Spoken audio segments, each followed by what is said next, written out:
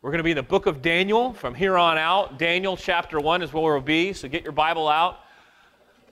I'm going to pray for us, and then I will read our passage. Daniel 1. Let me pray. Father in heaven, we thank you for your word. We thank you that it is true, and not only is it true, but it is yours. And by your design, it is a means of grace for us. To pierce us through, not only to teach our minds and our intellects, but to cut straight to our hearts. And that's what we pray for this morning, that as we read and begin to read the story of Daniel, that you would use this story to teach us and to change us. And we ask this in the strong name of Jesus Christ. Amen. All right, so Daniel 1. I'm going to go ahead and read it, and it's going to be long, but I think it's important for us to read it together. This is Daniel chapter 1. Daniel chapter 1. And what we're going to see this morning is this, as a lot of biblical books tend to be, Daniel chapter 1 serves as an introduction for us. It's really going to help shape how we think about the book as a whole. So this is Daniel 1, verse 1. In the 3rd year of the reign of Jehoiakim, king of Judah, Nebuchadnezzar, king of Babylon, came to Jerusalem and besieged it. And the Lord gave Jehoiakim, king of Judah, into his hand with some of the vessels of the house of God, and he brought them to the land of Shinar, to the house of his God, and placed the vessels in the treasury of his God. And the king commanded Ashpenaz, the chief eunuch, to bring some of the people of Israel, both in the royal family and of his nobility, youths without blemish, of good appearance and skillful in wisdom, endowed with knowledge, understanding, learning, and competent to stand in the king's palace, and to teach them literature and language of the Chaldeans. The king assigned them a daily portion of the food that the king ate and of wine that he drank. And they were educated for 3 years. And at the end of that time, they were to stand before the king. Among these were Daniel, Hananiah, Mishael, and Azariah of the tribe of Judah. And the chief eunuchs gave them names. Daniel he called Belshazzar. Hananiah he called Shadrach. Mishael he called Meshach. And Azariah he called Abednego. But Daniel resolved that he would not defile himself with the king's food or wine that he drank, and therefore he asked the chief of the eunuchs to allow him not to defile himself. And God gave Daniel compassion and favor in the sight of the chief of the eunuchs. And the chief of the eunuchs said to Daniel, I fear my lord the king, who assigned your food and your drink. For why should he see that you were worse conditioned than the youths who are of his own age? So you would endanger my head, the king. Daniel said to the steward, whom the chief of the eunuchs had assigned over Daniel, Hananiah, Mishael, and Azariah, test your servants for 10 days, and let us be given vegetables to eat and water to drink. Then let our appearance and the appearance of the youths who eat the king's food be observed by you, and deal with your servants according to what you see. So he listened to them in this matter, tested them for 10 days, and at the end of the 10 days it was seen that they were better in appearance and fatter in flesh than all the youths who ate the king's food. So the steward took away their food and the wine that they were to drink, and gave them vegetables. As for these 4 youths, God gave them learning and skill in all literature and wisdom. Daniel had understanding in all visions and dreams. And at the end of the time, when the king had commanded that they should be brought in, the chief of the eunuchs brought them before Nebuchadnezzar.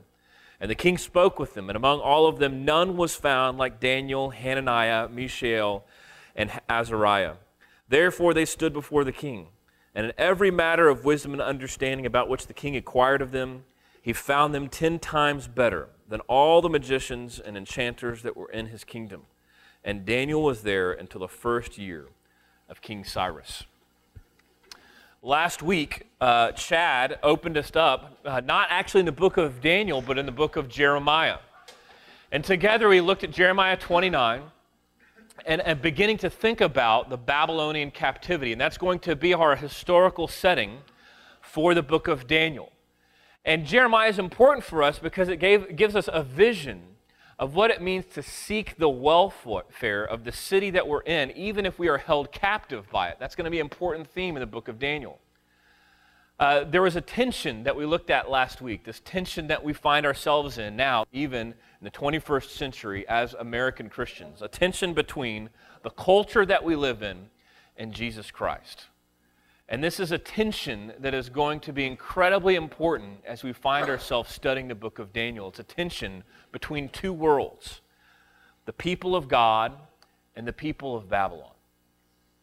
And this tension is going to mean everything. We're going to see that here, just in a second in Daniel 1, but we're going to find it time and time again throughout the book of Daniel. In fact, what you're going to see, our beautiful little thing right here, abiding in Christ, living in Babylon, that is the tension that we feel today.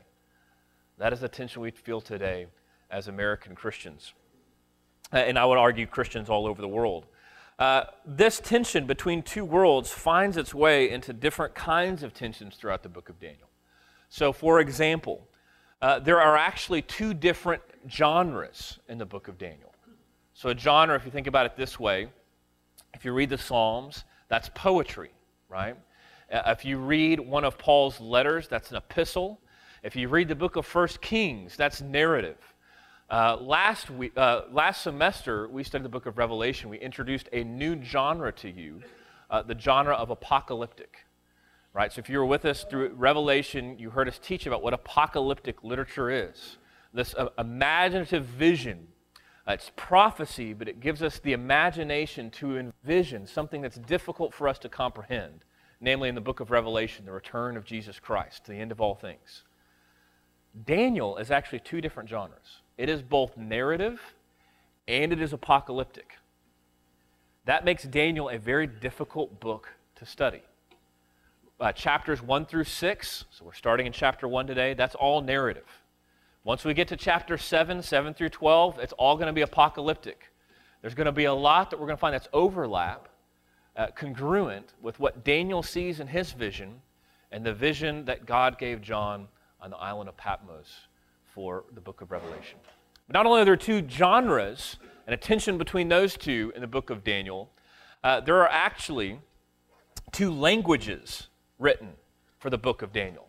Now, as good English speakers, we're not going to notice this because we have all of this translated for us, and it's nice and neat. But if you were able to read Hebrew, what you would notice is about chapter 2, verse 4, suddenly it changes. And you're no longer reading Hebrew anymore. You're reading Aramaic. And you would think, well, if there's both Hebrew and Aramaic in the book of Daniel, well, maybe that's the narrative that's Hebrew, and maybe it's the prophecy that's, in the apocalyptic that's Aramaic, or vice versa. That's not the case. It totally blends itself, so it makes it even more difficult. So chapter 1, you've got Hebrew. Chapter 2 through 7, you've got Aramaic, and then in chapter 8, again, we're back in Hebrew. Why? Why would there be two languages? What we see is actually the book of Daniel embodies the very tension that we're talking about, the tension between the people of God and culture. Aramaic was the official language of the Neo-Babylonian court. It's the language of the Babylonians. And so you have Daniel being written both to Hebrews, right, both to the people of Israel, but there are parts of Daniel that not only could the people of Israel understand, but the Babylonians themselves could understand. So before we even get into the book, what I want you to recognize is the book itself, even its language, how it's written, embodies this tension between being a child of God, being a son of God, and being in the culture that we are in. But lastly, the way that this tension finds its way is culture. And for thousands of years, the people of God have wrestled with their place in culture. We introduced this restless tension to you last week. And you can think about it a lot of different ways. It's the dichotomy that we are caught between the culture that we live in and the forces and influences the culture has on us, as well as trying to remain faithful as the people of God. And there essentially, historically, have been two ways to think about this. One, there are really two S words that I want to introduce to you this morning. One is the term sectarian. Okay, sectarian. You've heard of a sect? To be sectarian is to say, well, the way that we should, as the people of God, interact with culture is that we should remove ourselves from culture. That everything in our culture is evil and bad, and that the way forward, the only way forward for the people of God is to completely wall ourselves out, right? To remove ourselves, to become a sect. That's what it means to be sectarian. Our culture is hostile, It's dangerous, and so we need to remove ourselves if we are going to flourish as God's people. Now, this kind of Christianity is marked often by a lot of rules, a lot of legalism, strict boundaries, right? You can probably see this in a lot of legalistic Christian denominations, perhaps. I'm not going to name any, but you can kind of get the idea of what that would look like. So that's one option, being a sectarian. The other option, quite the opposite, is the term syncretism, to be a syncretist, to sync up with the culture. So rather than avoid culture at all costs, syncretists say, let's embrace culture. That if we're going to flourish as God's people, if we're going to even be effective for the kingdom, we need to embrace, we need to accommodate all that the culture is, right? We need to be relevant. We need to make sense to the culture around us. And we're not going to do that if we remove ourselves, so we need to embrace it. We need to accommodate culture, right? So liberal church movement is the most recent example we can think of this, right? The 1920s and 30s. And most recently, you see this in the emergent church. The idea that as the people of God, as Christians, we are so irrelevant and so ineffective when it comes to the gospel that the only way forward is for us to completely embrace culture. All right, so which way is right? Well, in good fashion, if you've heard me teach enough, you know that I like to do this. Well, neither way is right. And I would argue, actually, it's not even a hybrid or a combination of the two, not even a middle way between being sectarian and syncretist. That actually, I think what God is calling us to is a third way altogether. Not to remove ourselves from culture, not to accommodate and embrace all that culture is, but actually it's to be faithful. God is not calling us to be sectarian. He's not calling us to be syncretist. He's calling us to be faithful to God in a faithless culture. And faithfulness looks completely different, and it's a lot more difficult. And so this morning, I want to look at the idea of faithfulness. Yes, in Daniel 1, but faithfulness really as a theme for the entire book. That Daniel ultimately is about faithfulness. What does it mean to live faithfully in a faithless culture? Daniel found himself in the faithless culture of Babylon. And yet he lived faithfully.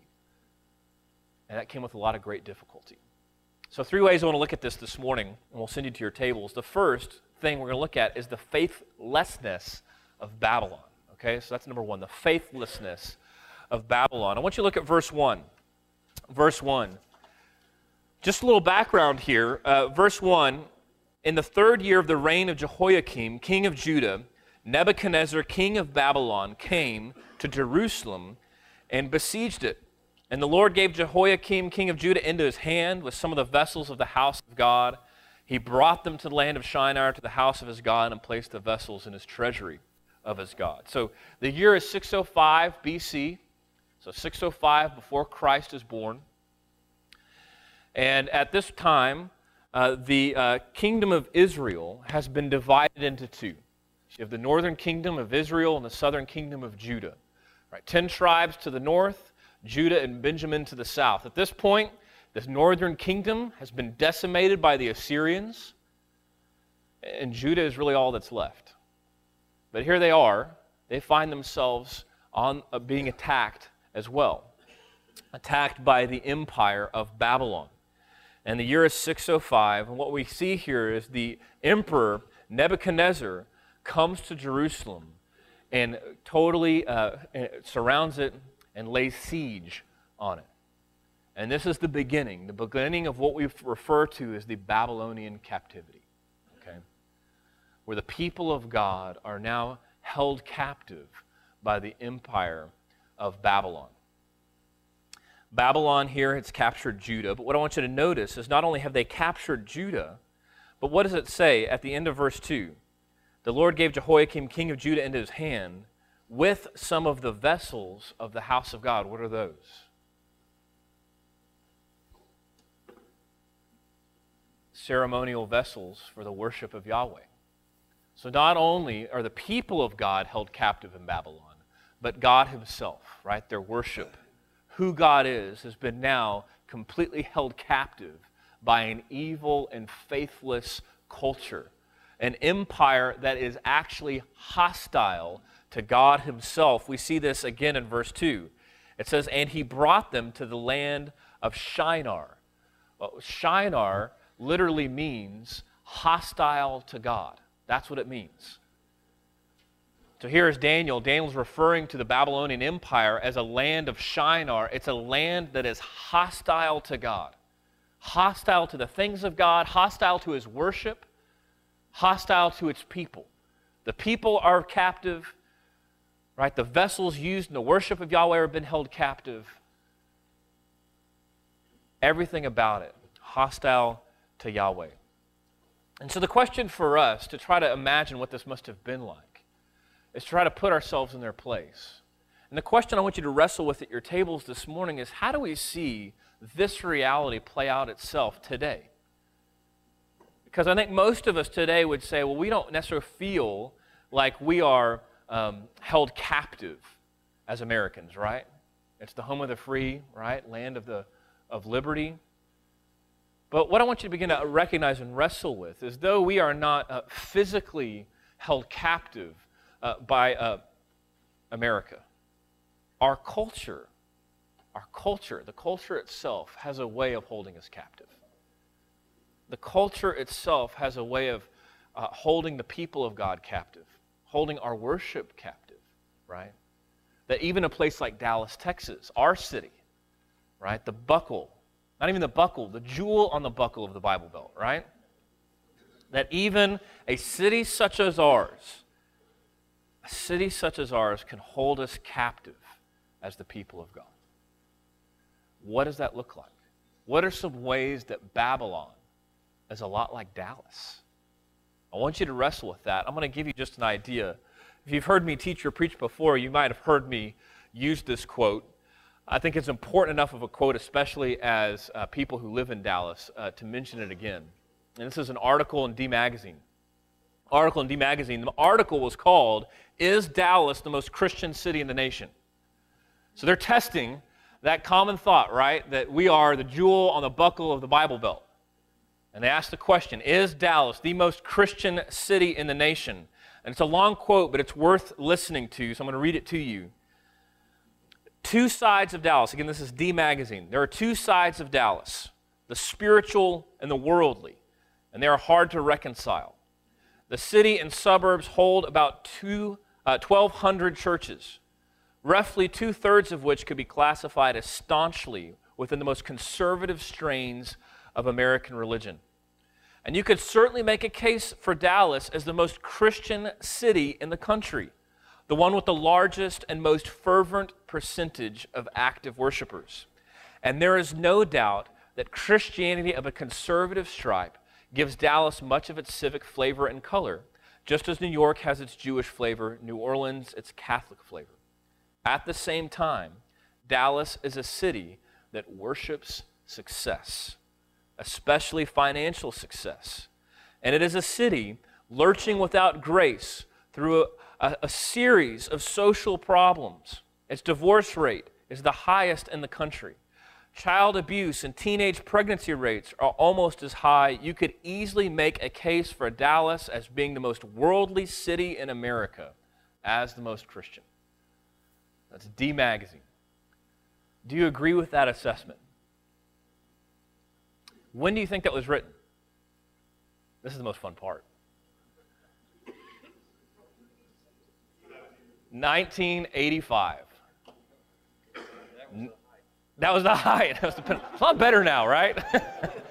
1985. Yeah, well, I guess we should ask. I mean, has much changed? Has much changed? Right? Has this tension that you notice this writer, who I doubt is a Christian themselves, D Magazine, maybe they were, notes this tension, right? This tension between what it means to be godly and what it means to be worldly. And it's a tension that historically, as Christians in the city of Dallas, we haven't really fought very well. That we find ourselves caught between two worlds, trying to pursue God, trying to worship Him in all things, and yet finding ourselves often held captive to the idols of our city, worshiping success and finance, right? Worshiping all that Dallas has to offer. How is Dallas really a lot like Babylon? It's a question I want you to wrestle with. Verse 3, we see this tension play out even more deep down to identity. Not just worship, but the identity. And what I want you to recognize is anything that we worship is not just an external thing, it goes down to our hearts, right? It flows from the heart. It flows from the very people that we are. We see this in verse 3. Then the king commanded Ashpenaz, his chief eunuch, to bring some of the people of Israel, both of the royal family and nobility. All right, so the king, Nebuchadnezzar, what he's trying to do, this is before the mass exile, right?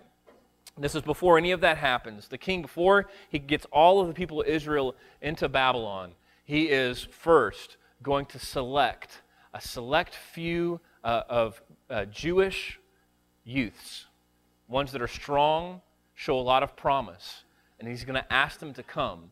And notice what he does. They're youths without blemish, good appearance, skillful. The king assigned them a daily portion of the food and wine of the king, and they were educated for 3 years, and at the end of that time, they were to stand before the king. Okay, so what's Nebuchadnezzar doing? What's his strategy?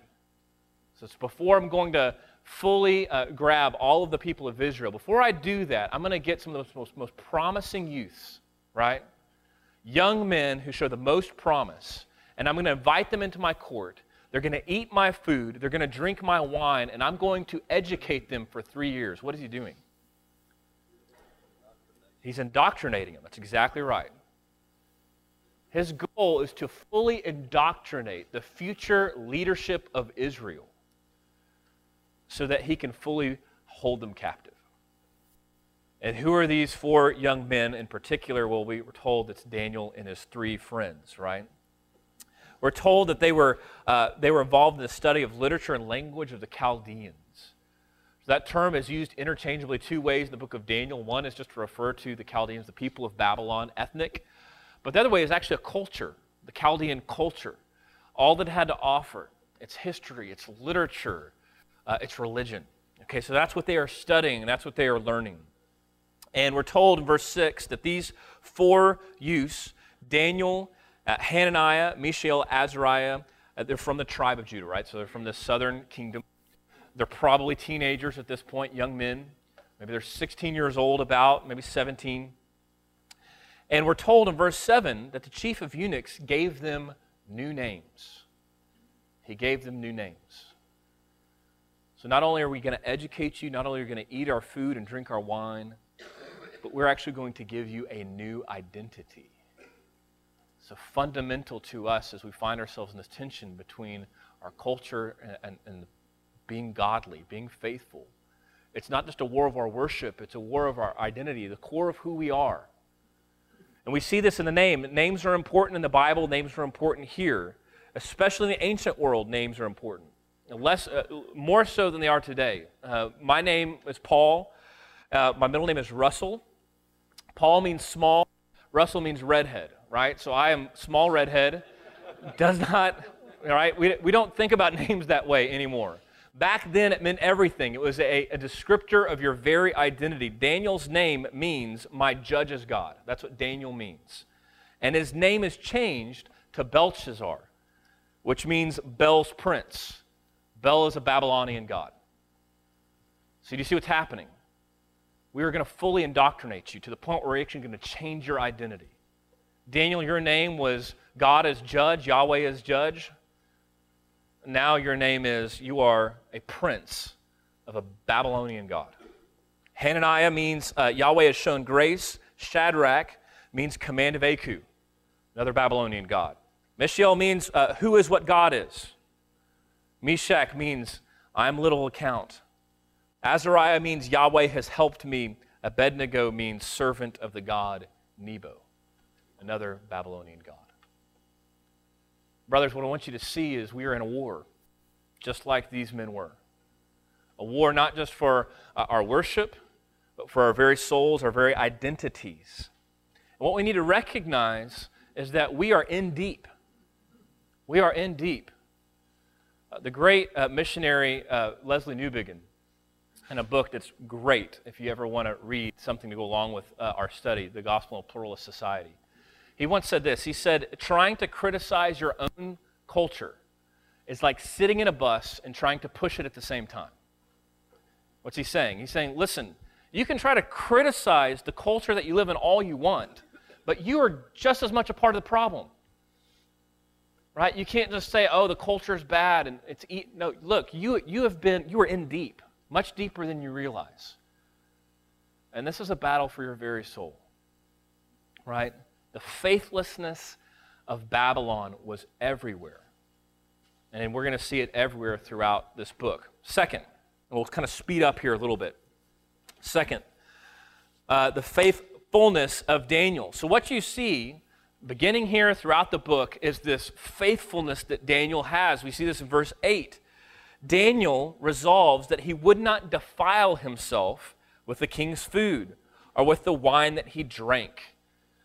Right? He doesn't want to defile himself. It's not just that he wants to be morally pure, but to be defiled by this kind of food and drink was now to make yourself ceremonially impure. So, in other words, he is trying to be as a consistent in his godliness and faithfulness as he can possibly be. But notice, how does he resist? There's a lot of options he could have taken, right? One would be, well, I'm just not going to eat, hunger strike. Right? One could have been with force. But that's not what Daniel does.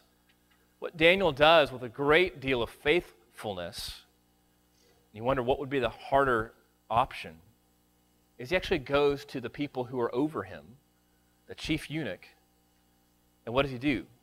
He says, I don't want to eat this. I can't eat this. I'm not allowed to eat this. And would you allow me to eat something different? And we're told that chief eunuch says, no, I can't do that. I can't do that. I can't do that because I fear Nebuchadnezzar. Because if Nebuchadnezzar looks at all of you guys and sees that you're wasting away, I'm the one who's going to get in trouble. And so Daniel says, well, let's just put it to the test. We're just going to eat water and vegetables. And after 10 days, I want you to come and look at us. And if it looks like we're wasting away, then deal with us as you want. Well, after 10 days, they come and look at them again after eating nothing but vegetables and water. And what they see is that Daniel and his 3 friends are much stronger, right? Much fuller, much fatter than all the other youths. What this is not is an argument for being vegetarians, okay? It's not what this is. Meat is good. Smoked meat is better. That's not what this is. What this is a picture of Daniel's faithfulness, right? And God showing favor upon that. That here is Daniel finding himself in a culture that is asking him to do something against his deep identity as a child of God. And not only does he refuse, but he charts a way forward. Not just going on hunger strike or showing force, but he's actually engaging the culture that he's in, and he's saying, look, there is a better way. And I'm asking permission for you to allow me to do this. And he's trusting that God's going to lead him through that. It's a picture of the faithfulness of Daniel. We're going to see this faithfulness time and time again. Number 3, this is the last thing before you go to your tables. What I want you to begin to recognize is that more than anything, more than about the faithlessness of Babylon or the faithfulness of Daniel, ultimately the book of Daniel is really a book about the faithfulness of God. That's what Daniel's about. We see this over and over and over again. Verse 17, 18, 19. We're told that God gave Daniel and his 3 friends learning and skill and literature and wisdom. God was the one that did that. In other words, God made Daniel and his 3 friends excel through this program to the point where at the end of the 3 years, Nebuchadnezzar gives them an oral examination, and he finds that these little Jewish boys, right, these little children of Israel have more intellect, more ability. They are better at being Babylonian than any of the Babylonian youths. Not only that, but part of magic and divination, right? Part of their culture of trying to have these visions and predict the future, that Daniel, because he's been gifted by God with the ability to understand vision, is actually better than that, than any of their magicians. And this will serve Daniel well as he serves in the kingdom of Babylon. God is the one that did that. But we see that this isn't the first time that we see this in chapter 1. Verse 9, we're told that it was God who gave Daniel favor and compassion in the sight of the chief of eunuchs. So as Daniel is saying, listen, I can't eat any of that or drink any of that, God was right there with Daniel, giving him favor in the sight of the eunuchs, in the sight of his overseers. But not only that, if you go all the way back up to verse 2, Daniel 1, verse 2, and what do you read? And the Lord gave Jehoiakim, king of Judah, into his hand, and some of the vessels of the house of God. Why did Judah fall captive to Babylon? Why? Because the Lord delivered them into the hand of Nebuchadnezzar. Brothers, what I want you to begin to wrestle with, beginning now and the rest of the semester, it's God's faithfulness looks different to you and I than perhaps we think it should. And in God's sovereignty and in his faithfulness, he is delivering his own people into captivity, into the Babylonian culture. If it's the Lord who's delivered Daniel and his 3 friends and all the people of God into the Babylonian Empire, then don't you think it's the Lord who's going to be with them every step of the way? That however bad it's going to look, whatever fiery furnace they find themselves in or lion's den, I mean, you know some of the stories. Isn't God going to be right there with them every step of the way? And that ultimately, brothers, is the theme of the book of Daniel. But we might be tempted. Look, it's called Daniel, so we're going to be tempted. Isn't he the hero? Daniel's not the hero. God is the hero.